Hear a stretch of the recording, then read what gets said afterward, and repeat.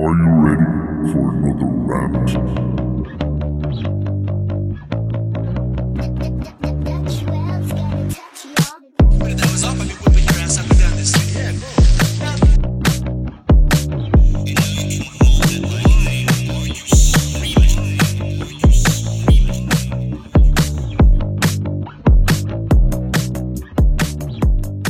So, welcome to Ralland's Rant.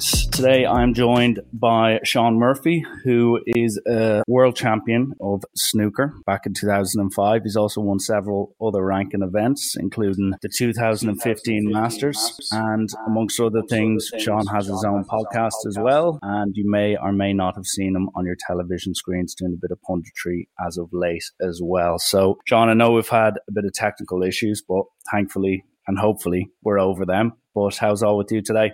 All good, thank you. Thanks for having me on. Yeah, no, great. And you'd think in 2023 that these things would be dead easy to sort out, wouldn't you? But as you very nicely mentioned there, I have my own podcast, the 147 podcast, and my co-host Phil Seymour, he does all the tech. And I have seen some of the stuff that goes into these recordings and editings and stuff. And do you know what?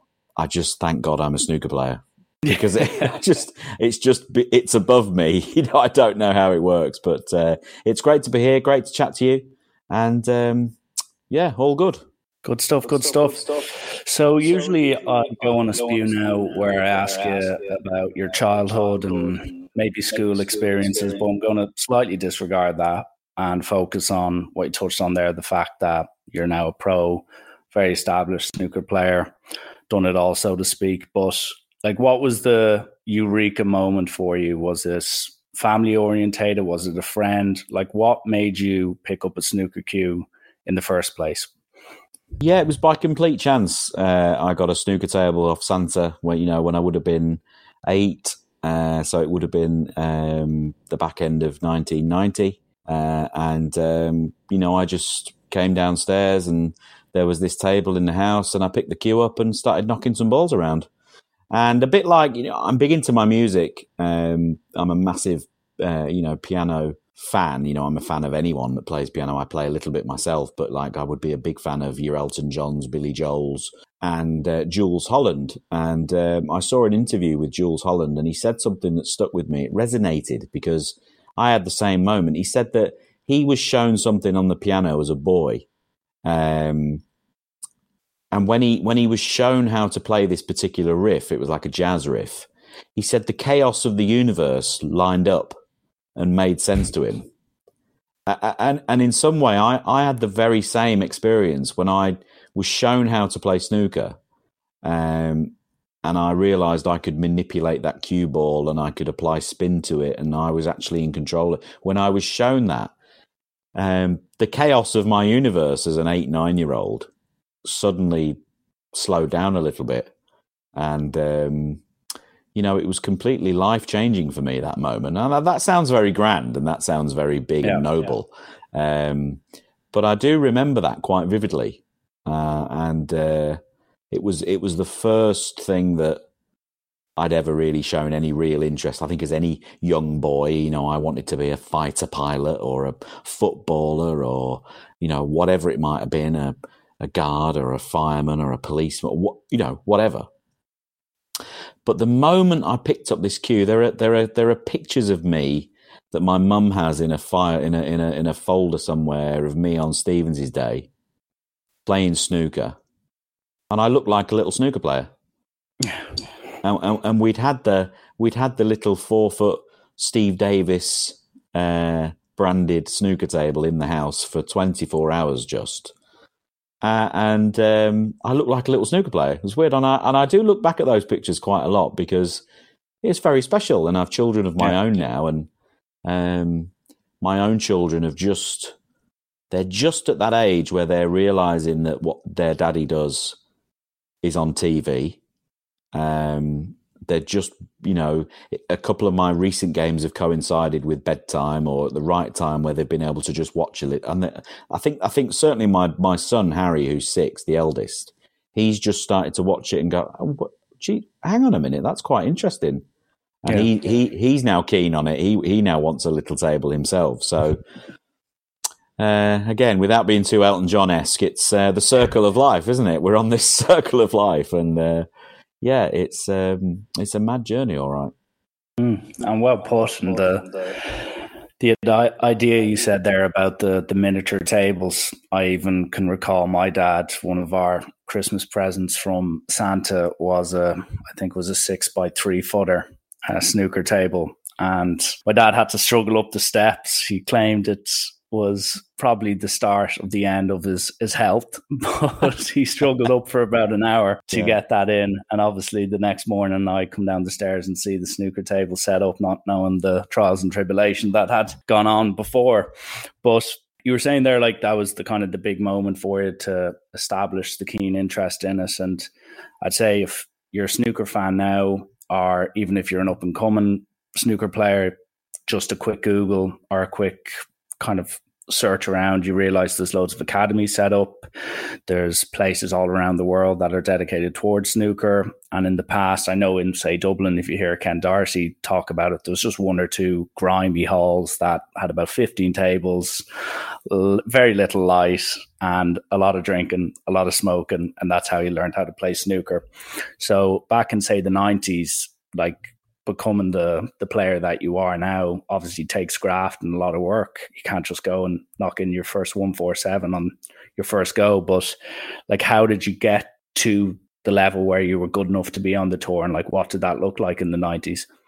Very, very close to how you've just described it there. I mean, the most snooker players have the same kind of skin. We're all averse to sunlight. We're used to spending far too long inside.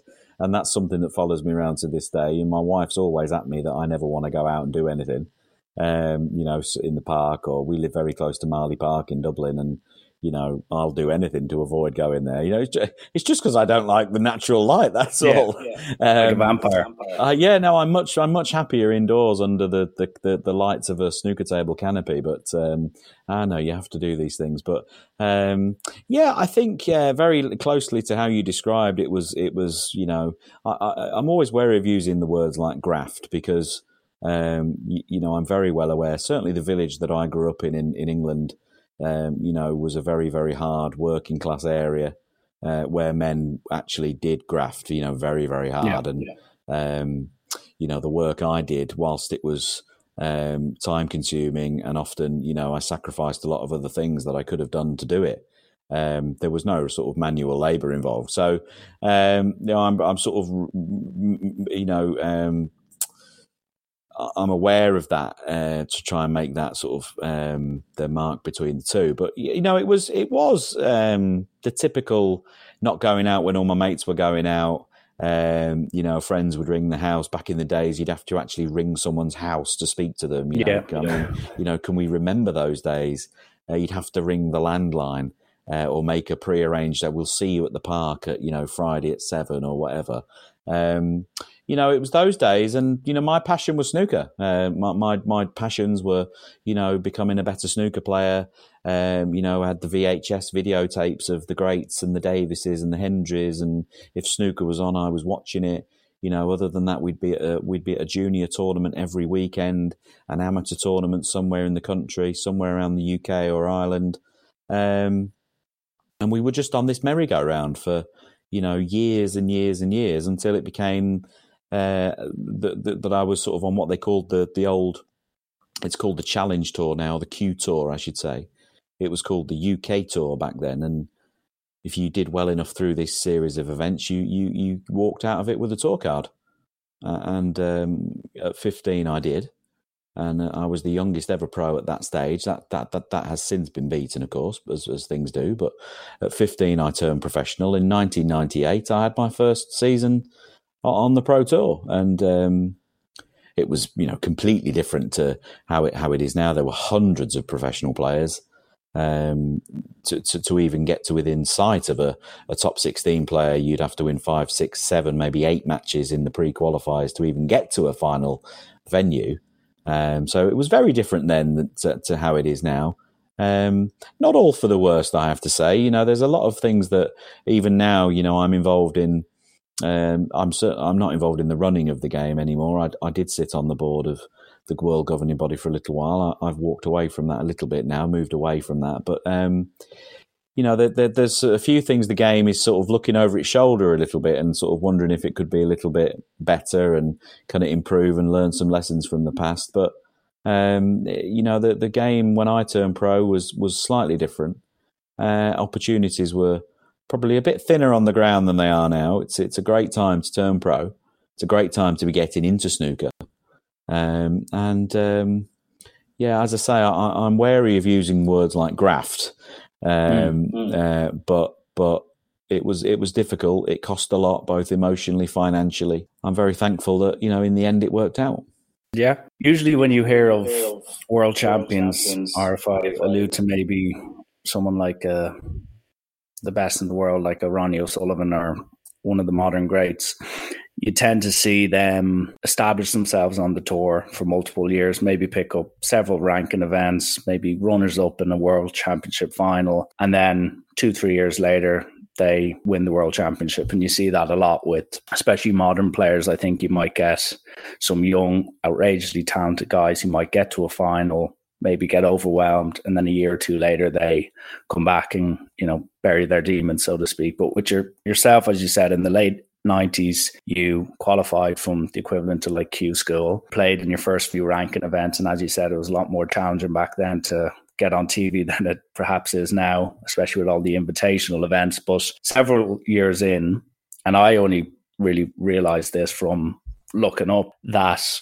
you come in 2005, rock up to the Crucible at 150-1, and you go and eventually lift the trophy. But kind of rewinding from the point to where you win the event, at the very start, you obviously qualify and you're like, this is absolutely incredible. The Crucible, looking back on it now, and you've been back to the final and you've been, as you said, like whether it's commentating on finals, whether you've taken part in finals, was the young, I don't know whether it was the brave or terrified Shaun Murphy, like as you said, 17, 18 years on, can you reflect back and look back and say, Shaun Murphy, that 150-1 long shot to win the world championship, was that you at your most natural, your most fearless, your most terrified? Like what type of player were you 2 weeks before you obviously came on to become world champion? That's a great question. I think, if I'm honest, I think I look back at that player and, that 22-year-old player was fearless, completely free of any, battle scars, had no real experience, no mileage on the clock, and had no fear. I played shots during that championship that were, we've sort of moved away from using terms like right and wrong. Haven't we, in this day and age, in life and sport and all the rest of it? But I played a lot of shots in that tournament that were wrong. There's no getting away from that, and they just happened to go in. The balls went in the pockets.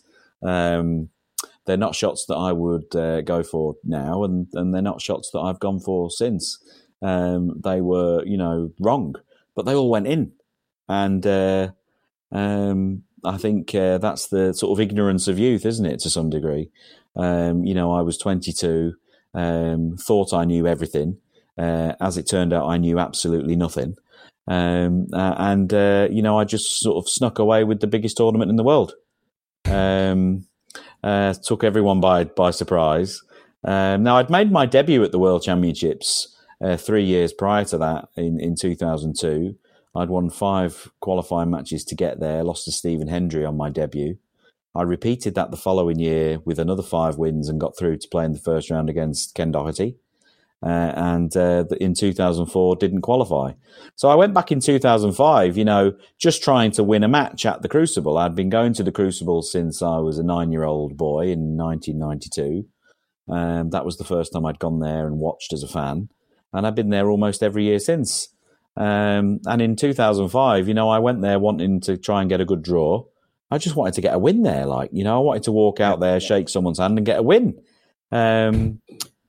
Did not consider, winning the tournament or what it would be like to win the tournament at all. It didn't feature on the radar. Of course it didn't. Why would it?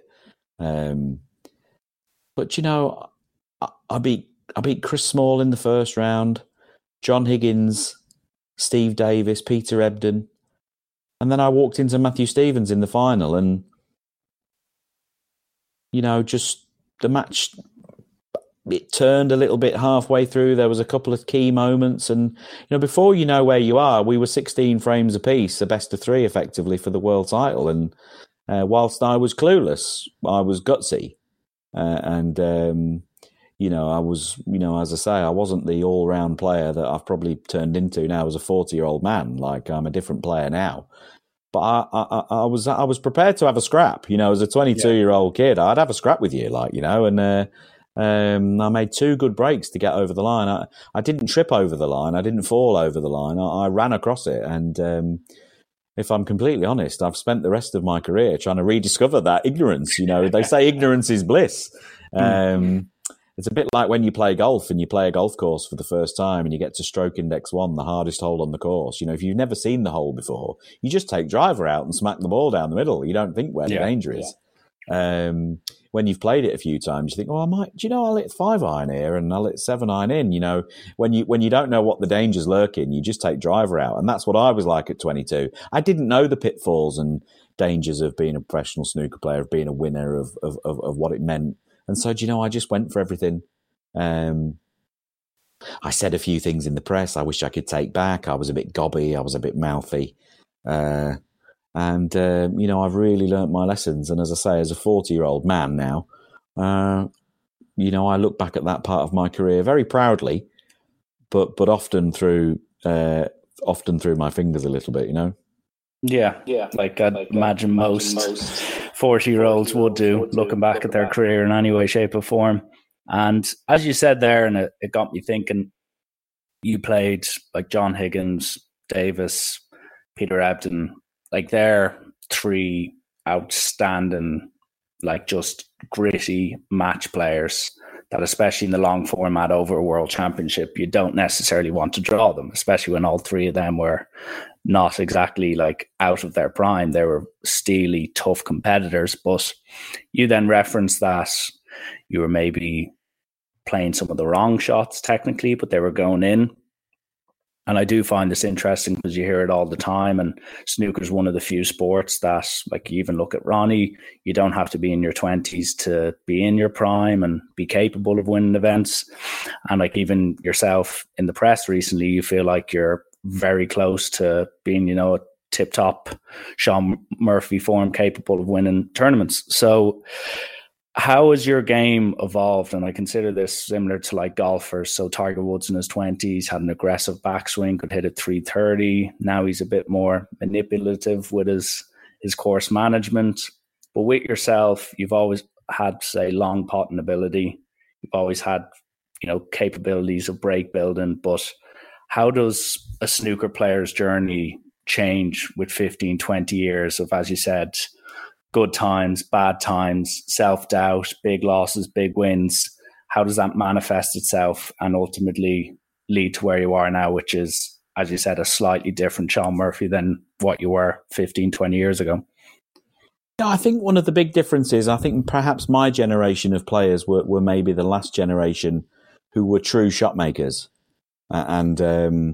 You referenced it at the top there that nowadays there's quite a lot of academies, there's quite a lot of state of the art facilities to go to and practice your snooker as a young player, chasing the dream.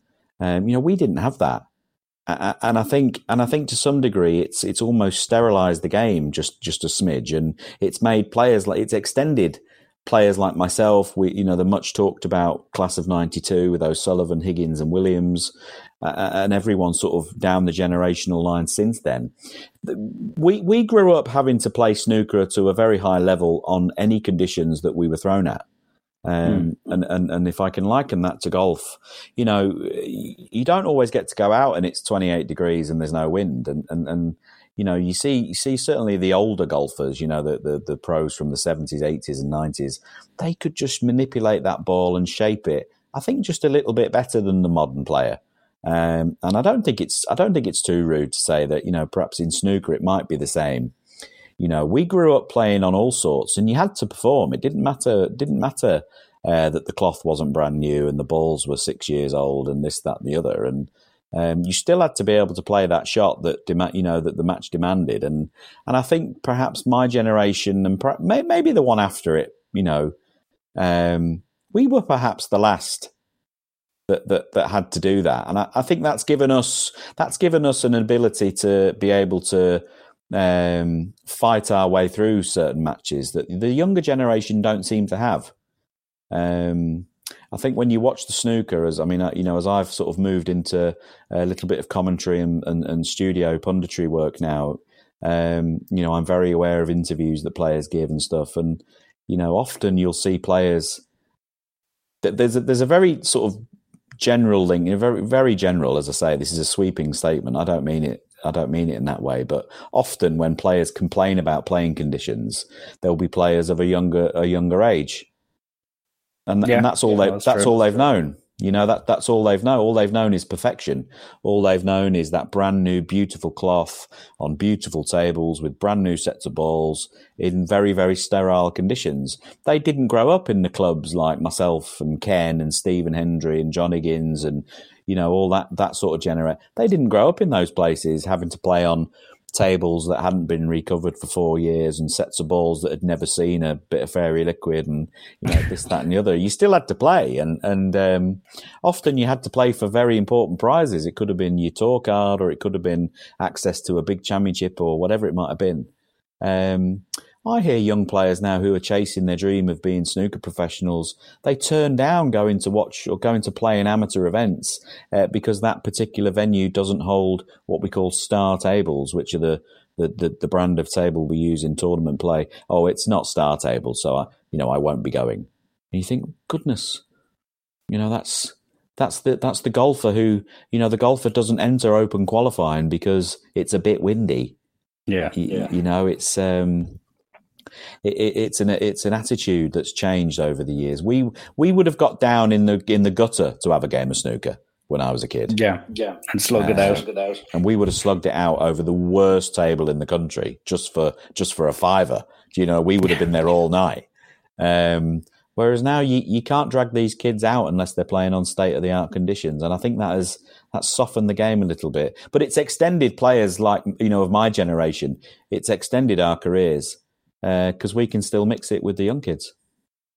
Yeah, and that's evident today, more so than ever. And one thing that a few people were looking to find out is snooker. It's not like, say, if we're going to keep referring back to golf, there can be conditions, there can be the heat, cold, whatever it may be, the course in front of you.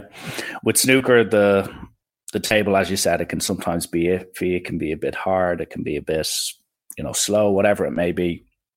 But what do you find are some, whether it's yourself or the best example I can give, if you're playing a Ronnie O'Sullivan, you're talking about an all-rounder who can crucify a 5-0 in an instant. Then you look at someone like Mark Selby, capable of great break building, but then also can drag you down into a safety battle that some people just simply do not want to get involved in. What are some of the, and this is for the sofa fans, the guys who struggle to make a 20 break, what are some of the things that maybe most people wouldn't realize, that maybe gamesmanship or tactics are certain instances that maybe you could refer to when you played a certain player? What are some of the maybe in-game tactics that you come up with when you're playing against a certain player, albeit a great safety player, a break builder, a very slow player, a very quick, a player who could be capable of losing the head if they go frame down? Do you have any examples of that, or even through your even punditry where you've seen examples of that? Well, I think one of the biggest things, certainly one of the biggest misconceptions about snooker is playing conditions and the lack that those affect the players. I think we've used golf as an analogy already here, but the effect that the weather conditions have in golf is obvious, isn't it? You can see it. You can see the wind and the rain in play, and you can see that green isn't level, and so it's kind of accepted that golfers have. They have a lot more to deal with than snooker players. But it just isn't true.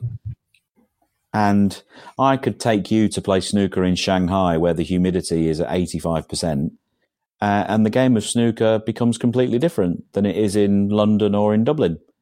It's a completely different game. And shots that are possible to play at the Crucible Theatre, they're not possible to play in a theatre in Beijing. You can't play the same shots. And it's the same balls, the same type of cloth, and the same table. But the weather conditions and the humidity conditions affect the way the balls move around the table so much. And it's only something you become aware of once you play the game to a certain level.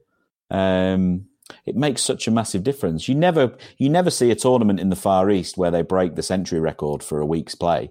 Never happens.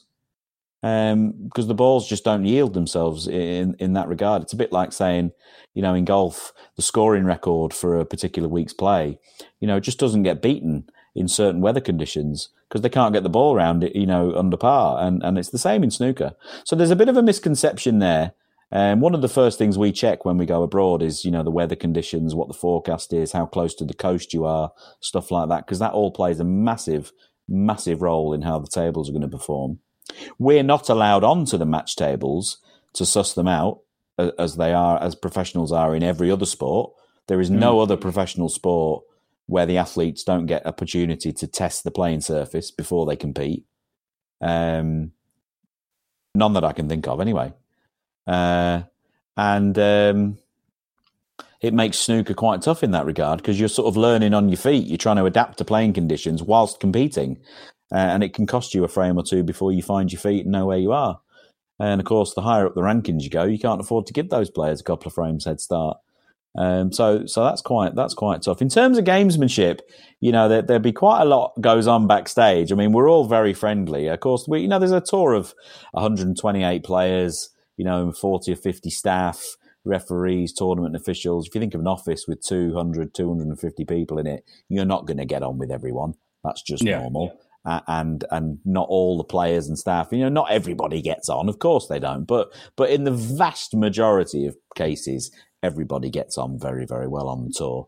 But there would be a little bit of gamesmanship backstage. They say all's fair in love and war, don't they? And I think I've always been brought up to sort of think, as long as you're not cheating, as long as you're not breaking any rules, I think it's okay to have a bit of gamesmanship. And I've seen matches won and lost backstage. I've seen players crumble because somebody said something or they've read something or, I won't name him because it's a little bit embarrassing, but I witnessed a player with a very big lead against the defending champion at the Crucible one year and in the first round. And this player was physically sick backstage. Such were the nerves to go out and finish the job, and he couldn't finish, and he got taken. There'd be quite a lot of banter, there'd be quite a lot of practical jokes going around. There's a few like no-nos. Nobody touches anyone's cues. No one fiddles with anyone's outfits. Bow ties don't go missing. Shoes don't get laces taken out and stuff like that. But apart from that, like everyone's fair game, and there'd be quite a lot of crack on tour. And as I say, gamesmanship does exist without question. It wouldn't go as far as the sledging that you see in the Ashes or the cricket or stuff like that. It doesn't go that far, but it's definitely there, and it's quite funny, to be fair. Yeah, it's good. Yeah, all is fair in love and war is the expression you used. And to touch on kind of where you are now, and I know the Crucible is around the corner. I know there's a few other events that need to be dealt with for all the pros before that, but I'd say once the Masters is finished, the top 20, 30 players, it's nearly like majors, and it's pretty much like let's try peak for the Crucible, albeit it's a long format, but you want your game to be in really good nick for that, ideally speaking, or you want to be confident that you can do something. And as I've said to you, like you've experienced winning it.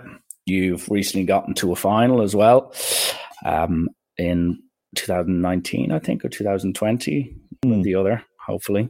I remember during like COVID and stuff, it was all quite tough, and now with crowds back, there's nearly a rejuvenated excitement. But speaking about your game specifically, I know in the past you've said, I want to maybe get to world number one. That's an ambition of yours. I'm sure you'd love to be world champion again. Like, as you get into your 40s, most people might think, oh, it could be the end of my career. But as I've alluded to, in some cases, it can be the renaissance. Like, how do you view the next few years of your career? Do you still think I can get to number one? Do you still think this world championship's around the corner any minute now? Or how are you kind of scaling your expectations on the tour right now? I think the older I've got, I've actually gone more specific with goals and objectives. I am a goal setter. Each year I set out my list of objectives for the season, and there's lots of those objectives that don't get met, as you can imagine. And there's a couple of objectives I've had since turning pro that I've still not managed to complete. Being number one in the world rankings is one of them. I've never been to the top of the rankings, and that's something I'd still love to achieve. But I believe in being as super specific as you can with goals and trying to, stretch yourself and testing yourself against everyone else. I think you should, reach for the stars, and if you hit the moon, then that's great. But, I have a very, very specific set of goals and targets, some of which, this season specifically I've achieved already, and some of them I'm on the way to achieving. And I've had some good runs in some big events that I thought were going to turn into wins that didn't. I've ran into people just playing like superheroes this season. It's happened 4 times this season where I've just played somebody who was completely unbeatable on the night. There's nothing I could have done, bar physically restraining them in their chair. I couldn't have done anything about it. And of course, that's the unique thing about snooker. And it's often what people overlook. If me and you go for a game of snooker now, when you step to the table, I can do nothing about it. And there's very few other sports like that. In golf, we've mentioned golf several times. It's one of my biggest passions. I've done a bit of coaching over my career, and I always revert back to golf because it's what I know best outside of snooker. But in golf, if me and you go and play golf now, you hit your ball and I hit mine. It doesn't affect each other at all. What you do to your ball and your scorecard makes no difference to me. I'll find my ball and I'll hit it again. In darts, you'll throw your 3 darts, I'll throw my 3, and in 30 seconds I get to throw my 3 again. I don't like comparing single player sports to team sports because I think that's like a bit of a pointless exercise. But in single player sports, there are very few like snooker where once you've played your shot, that could be your last shot. And you've got absolutely, you can do nothing about it. And, when you're setting these targets for yourself and these goals and these outlooks for your careers and seasons and weeks and tournaments, you have to bear that in mind. When I went to the UK Championships before Christmas, I knew I was playing really good stuff. And I walked into Jack Lesowski in a gala session Friday night, live on BBC. And I sat in my chair whilst he proceeded to play some of the best snooker I've ever seen. I had 2 scoring visits to the table. I made a 67 break to force a tie in the first frame, and I made a 111 break in the 5th frame or the 6th frame. And apart from that, I spent the night sat in my chair. That happened again in the Scottish Open against Scott Donaldson. The same happened in the English, and it was repeated at the Masters against Stuart Bingham, where against all of those, it wouldn't a nuclear warhead could have gone off in the crowd, and it wouldn't have made any difference to the outcome. It was ridiculous. And I'll never forget when I paired up with an old coach of mine. He was sort of half a technical coach, half a mental coach, and he said one of the things you have to realise in snooker is you're not in control of whether you win or not. And I remember saying that was really hard for me to take in. But he was right. All I'm actually in control of is my preparation and my decisions that I make in the game. And if I perform to a high level, that's great. But in snooker, that doesn't guarantee you the W. And if your opponent plays to their very, very best, there's very little you can do about it. So I think as you get older, you learn to be a little bit more accepting of these things that you're not in control of. I've certainly become better at that as a snooker player over the years. There's lots goes on out there that I can do nothing about. All I'm really in control of is setting my targets, my preparation, my practice, and making sure I turn out to each match as well prepared as I can possibly be. And if that leads to my, at the end of the week, if I'm the one stood there having the pictures taken with the trophy, then so be it. That hasn't happened yet this season. And I'm hoping that there's still a few events before now in the World Championship. But as you correctly said, once the Masters is done and dusted, everyone has that one eye on the World Championship. I've been to 4 finals of the World Championship at the Crucible. I've managed to take the trophy home once, which again links back to what I said earlier about the ignorance of youth. At 22, I had none of the battle scars I have now. And I walked away with the trophy. It's a shame we can't transport that 22 clueless Sean Murphy into the modern age, because he might still win. No, I feel that, as in a roundabout way, my game is certainly as good as it's ever been. I'm definitely as good a player as I've ever been. There's no question about that. The problem I've got is so's everyone else. Everyone else is really good as well and getting better. And I suppose that's the evolution of sport, isn't it?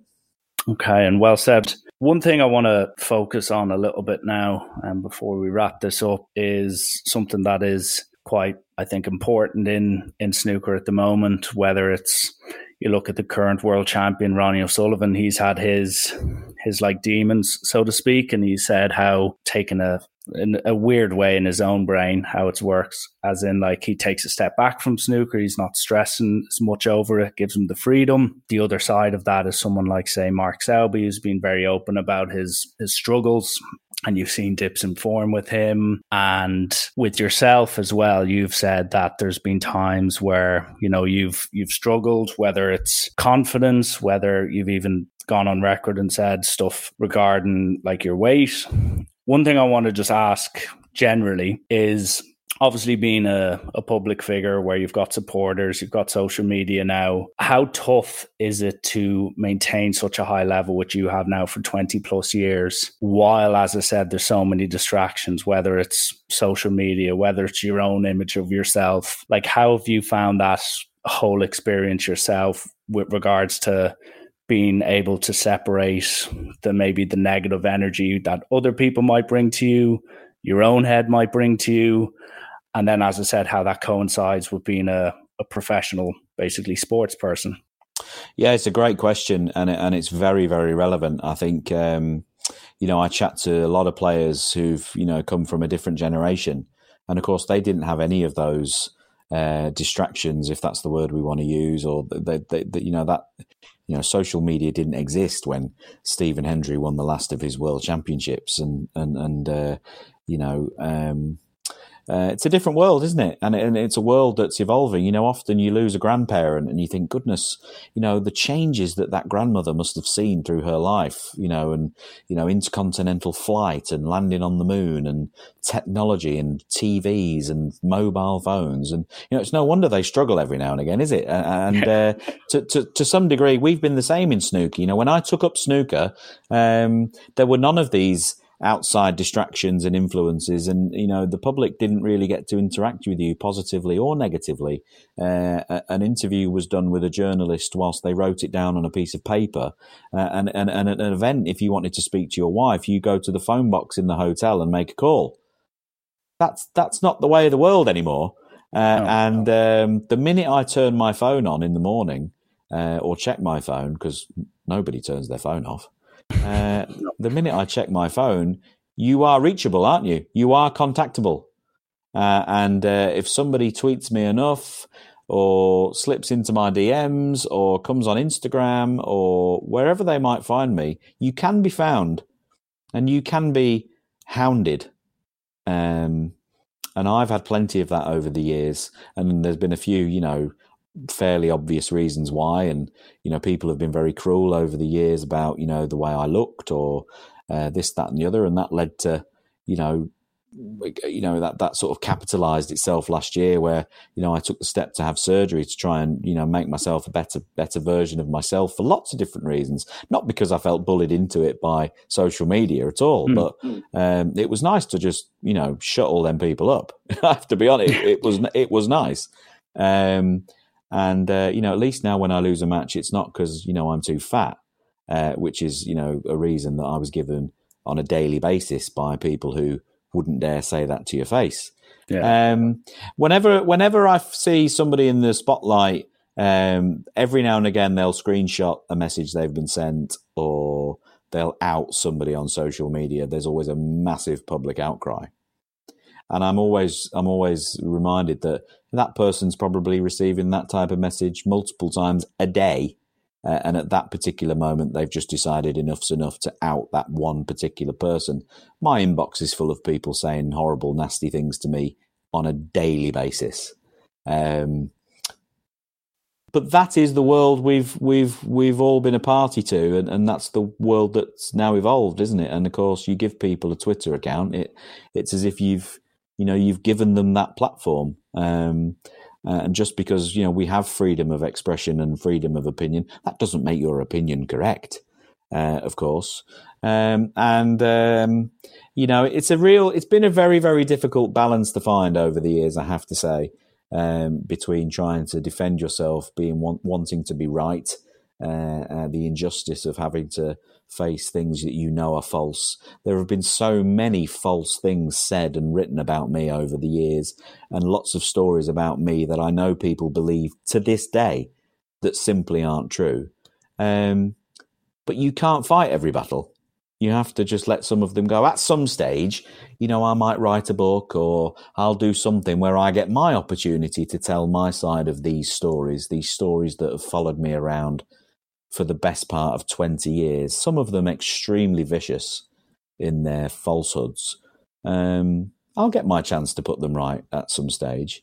And that day's coming very soon. But I think the flip side of all of this negativity is that it's given an opportunity for people out there, and these are the majority, I have to say as well, people who are very kind and the positive and just want you to do well. And they, I get messages also on a daily basis of people who thank me for the entertainment that myself and my fellow professionals have brought to their lives. They loved watching Tournament X or whatever it might be, and you were part of that. And my inbox is vastly more populated by people getting in touch to talk about the positivity that you've helped bring to their life. It is just the negative ones that you remember, and I think that's something that everybody listening to this will resonate with. If you could have 150 comments in a day, you remember the one nasty one. That's just, I think we're all built that way. But social media has changed sport. Those degrees of separation we were all taught about at school, they're now like one, aren't they? You can reach out and contact anybody within 1 or 2 degrees of separation these days. And I think that's got its plus points and negative points. But I must say, as I say, I don't want this to be, get the violins out. The vast majority of people I run into on social media are fabulous, lovely people who love snooker, and they support everyone playing it. And I'm very thankful for the support I've received. I always feel like I get a good cheer when I walk out and play. It's always nice to play where you feel appreciated. And the snooker family, the snooker fraternity, which I'm pleased to be part of, is a wonderful place to be. Yeah, and well said. And it is strange how in all walks of life you tend to remember, like me as a former rugby player, I always remember the big final loss as opposed to the times I won trophies. And it's just weird how the mind sometimes works that way. But listen, I appreciate your honesty in dealing with that topic. And you mentioned there it'd be nearly naive of me to have you on and not discuss what most people and the big elephant in the room is discussing right now, where obviously there's investigations taking place over match fixing And back in my youth, I remember the big story about Stephen Lee, who was still serving his ban for match fixing. And it happens everywhere. Like, you look at Juventus, they've just been docked 15 points due to accountancy issues. Like, you might get problems in every sport, but in snooker, it's kind of rocked it to its core, and rightfully so, I suppose. And everyone's got an opinion on it. Some people might say good riddance. Some people might be a bit more sympathetic, saying they might need more support. We need to get the full details. And you being a pro for such a long time and seeing all the great and all the bad snookers got to throw at you for a very extensive period of time, like, how do you as an elite player deal with this type of news, knowing that you face these people, some of these results may have affected you and, you know, your livelihood, so to speak? Like, how does one reflect on that when you're actually involved in the sport itself? Yeah, it's very difficult to remain level-headed in those types of situations, and I think it's created a very emotive atmosphere on the tour. And I certainly wouldn't speak for everyone on the snooker circuit, but you know, it's been a very dark period, and as you correctly say, it's rocked the game to its core. It's probably the biggest scandal that snooker has ever faced, and Alex Higgins isn't there, you know, to be part of it. You know, he was a part of a lot of the others.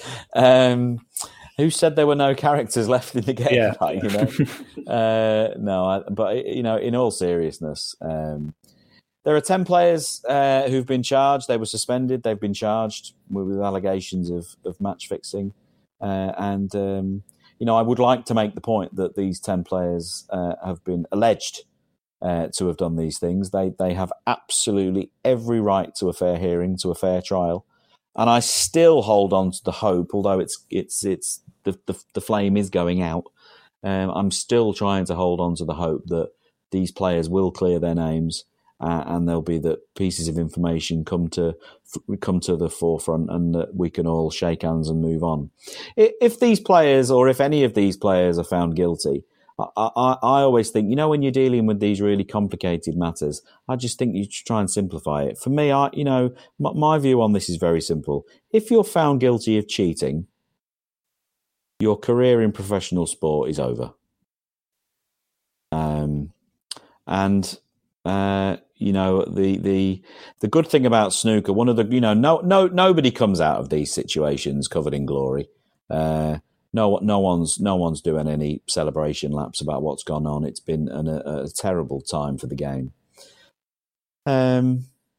But one of the best things that's happened is that the way the WPBSA, our members, you know, professional body, have conducted themselves, and made this such a public inquiry almost, I think is beyond reproach. I think they've done everything, you know, to the letter of the law perfectly as they should have done it. It would have been very easy to have kept this in-house and to have not made it so public. It was been tabloid news in the UK and Ireland for months. But I think that shows the level that the governing body are willing to go to create transparency, and to get rid of the darkness. You know, you have to flood it with light, and that's what the game's trying to do. But I go back to my, you know, I know overly simplistic approach, which is if any of these players are found guilty of cheating, I think their careers as professional snooker players ought to be over. And as the game moves into this now independent tribunal, it moves into an independent panel that look at all these players' cases. It's now nothing to do with World Snooker Tour or the WPBSA as to what punishments are dished out. This isn't going to be Jason Ferguson's decision on how long he thinks player A should be banned. An independent panel is going to look at these cases as they've looked at all previous cases in the past. You mentioned Stephen Lee yourself. An independent panel found him guilty and banned him for 12 years. I think that's another good thing about snooker. This isn't snooker players or former snooker players punishing snooker players. This is an independent tribunal of people who know the law, are experts in sport, and they will look over these cases and they will decide what, if any, punishments should be given out. But they, I called for life bans a month or two ago. I have had it explained to me why a life ban can't really be given for legal reasons, but they do have it within their power to give out bans that are in effect life, career ending. And that would be what I would be campaigning for. I don't think we've any room for cheats. You played professional sport, yourself, you know what it's like. I want to have a fair fight with someone. I want to have a fair match. And if you beat me, I'll shake your hand at the end of the match and we'll go for a drink. You beat me fair and square. Fair play. Mark Allen from Northern Ireland, he's one of my best friends on the tour. And we've had some absolute ding-dongs over our career. But you know what? There's never been any question that one of us isn't giving 100%, that one of us isn't absolutely trying to murder the other one. And at the end of all our games, we shake hands, we embrace, and we wish each other the best. And then we go for a pint because you've had a fair scrap. And that's what people want to watch. That's what sport's about. That is what sport is all about. If you lose the trust of the public, if the public don't believe what they're watching is genuine, they'll watch something else. Because we live in a world of multimedia. I've got 1,000 channels at my house. This isn't the glory days of the 80s and the 85 World Final where 18.5 million people watched BBC Two till 1:45 in the morning. They only had 4 TV channels back in 1985. We've got so much choice these days.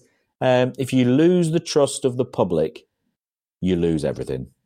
And I think it's important that, if and when these players are found guilty, and it's still an if they are found guilty, I think it's important that the powers that be, whoever makes these decisions, sends out a very strong message to the public that we are trying our best to clean this mess up, but also to younger players and to any players out there who are thinking about it, any players who are out there thinking that they're cleverer than the integrity units, that they're cleverer than the algorithms that work for the Gaming Commission that flag these irregular betting patterns. They think they can outsmart these algorithms. Just leave it. Just don't do it. Keep your money in your account. Have a bet on something else. Don't bet on snooker. As a professional snooker player, you are not allowed to gamble on snooker matches. Full stop. That cannot be any clearer. Whether you're in it, not, whether you're playing in the tournament or not, whether you're backing yourself to win, lose, part of an accumulator or anything, you are not allowed to do it. So don't do it. I think it's very important that the game sends that message out. And I look forward to this being behind us as quickly as possible. Yeah. Well said. And the last thing I do with these podcasts is I tend to do just a quick fire round. Let everyone go home with smiles on their faces, if possible. And so I will rock out a few of these. Nothing too challenging, but as quick as you can. But what always happens is a lot of people get confused and they take 5 minutes to come up with an answer, which is acceptable in some circumstances. But if you can be as brief as possible, fantastic. But if it needs explanation, go ahead. But I will start off with question 1, which is, what is the Mount Rushmore of your profession? The Mount Rushmore. I'm pretty sure. Yeah, the Mount Rushmore of the profession, I think, would be what we call our Triple Crown. In golf, they've the majors. In tennis, they've the Grand Slam. In snooker, it's the Triple Crown. And they're the events that are on BBC. They are the UK Championship, the Masters, and the World Championship. And as we sit here today, there are only 11 players in history since the game was created in 1927 as a professional sport that have won all 3 of those events. So, scaling your Mount Everest or our Mount Rushmore, the Triple Crown set is what we're all searching for. Fair. And you're one of them, of 11. And I don't like to mention it. I don't like to mention it too much.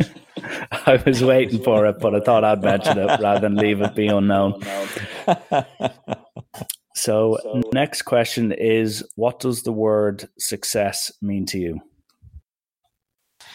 I think the word success is interchangeable. I think it's meant different things to me at different times of my life. I think as a young man, I would have been fairly, committed to winning the world title as a young man, and the possible, rewards that came with that. I had a belief that, winning that championship would bring me, fortune and fame and some nice attributes and material things. And of course, as you get older, you realise how sort of unimportant those things are. Not to be disregarded. Of course, it's nice to have nice things, but when I see the look on my son or my daughter's face, and they're happy and healthy, and we shut the door at night and lock the door and put the fire on. For me, success is sitting there knowing my children are well, my wife's well, and there's wood to put on the fire. Yeah. Well said. Next one is, it can be big or small, but tell me a secret of yours. Oh, goodness. A secret of mine. Oh, dear. Oof. Oh, dear me, I'm struggling with that. Do you know the problem with me is I'm so honest. And as you will have realised, I give such in-depth answers. You've asked me 3 questions tonight. We've just ran away with ourselves. I give such in-depth, honest answers. I don't really have many skeletons in the closet. I suppose, without being too cliche, I suppose a secret that I've sort of never really told anybody is that, when I took up this journey of snooker, being a snooker player, I never really thought it was going to work. I never really believed it. People ask you all the time, did you always know you were going to be a snooker? Did you always know you'd be world champion? Did you know? And you're like, yeah, no, I practiced all my life. I tried. I didn't really know. There were so many moments of doubt and self-doubt, questioning, and have I done the... I left school as a 13-year-old boy. I had no qualifications, nothing. There was so many times I questioned it. So many times I thought I'd made the wrong turn. But thankfully, the stars aligned, and looks like I made the right choice. Hear to that. And next one is, what is your biggest phobia? Mine is spiders or flying. Oh, well. I'll give you an example. Well, yeah. You didn't say snakes, so I'm going to throw snakes in there. I had a terrible situation happen to me at an exhibition there a few months ago where somebody walked past me. And of course, as a snooker player, your snooker cue is it. If something happens to my snooker cue, it's game over. It's night over. And I was doing an exhibition in Manchester. Everyone's paid money to come and watch me do a show. It's my show, so it's like trick shots and exhibition-style snooker and jokes and this, that, and the other. And as somebody's walked past me, whilst the referee was re-racking the frame for frame 4 or 5 of the night, somebody barged past me and knocked into my elbow, and my hand slipped up my cue and knocked the tip of my cue off. And it landed on the floor. Well, that's never happened in 20 years. And I was like, right, well, that's the night over, isn't it? That's the night finished now. Right then. So we took an early break. We managed to get the tip back on the cue, and the night was a success in the end. But any damage to my cue would be a bit of a phobia. Just touch on it very, very briefly.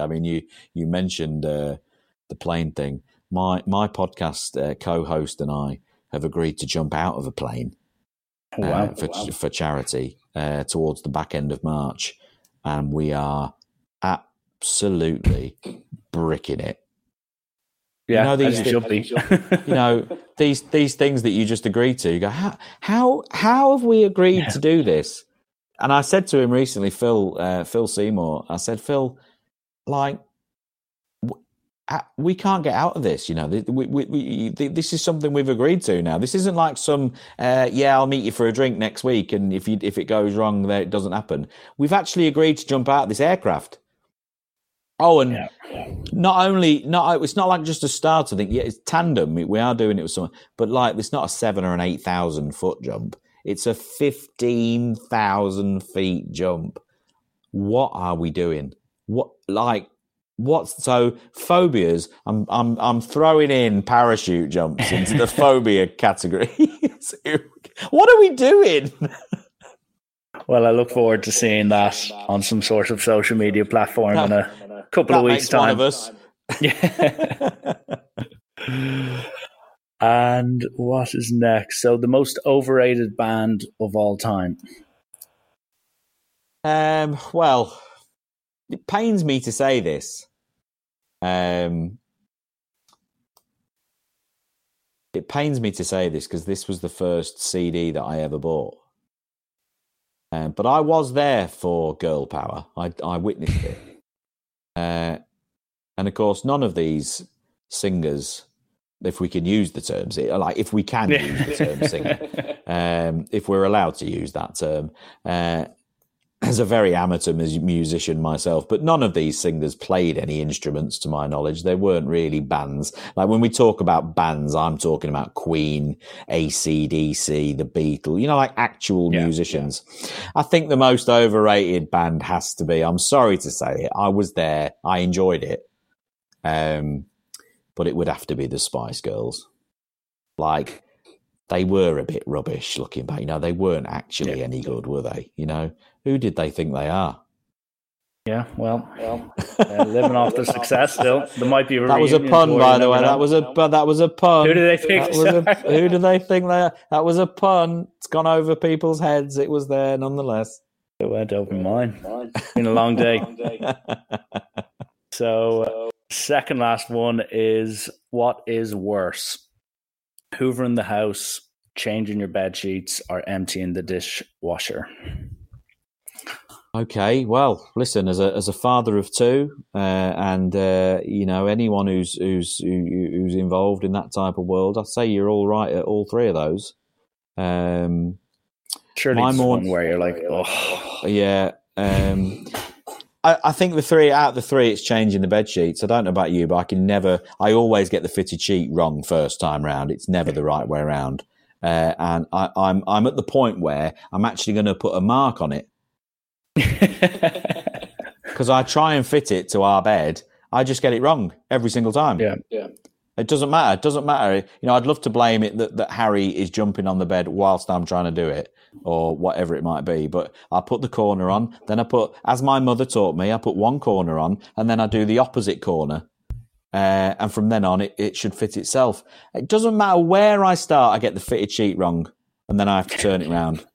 I'm an expert hooverer, so I don't mind doing the hoovering. And every morning, without fail, before I've put the kettle on, I've emptied the dishwasher. So I would have two of those things. I don't mind doing those things because it means my wife has to make breakfast for the kids whilst I'm emptying the dishwasher. It's a bit of a shrewd move on my behalf, actually. A tip to all you husbands out there: just do the dishwasher, then you don't have to do the Weetabix. So that's grand. But yeah, the fitted sheet, that could go for me. I wouldn't change my life if I never saw one again.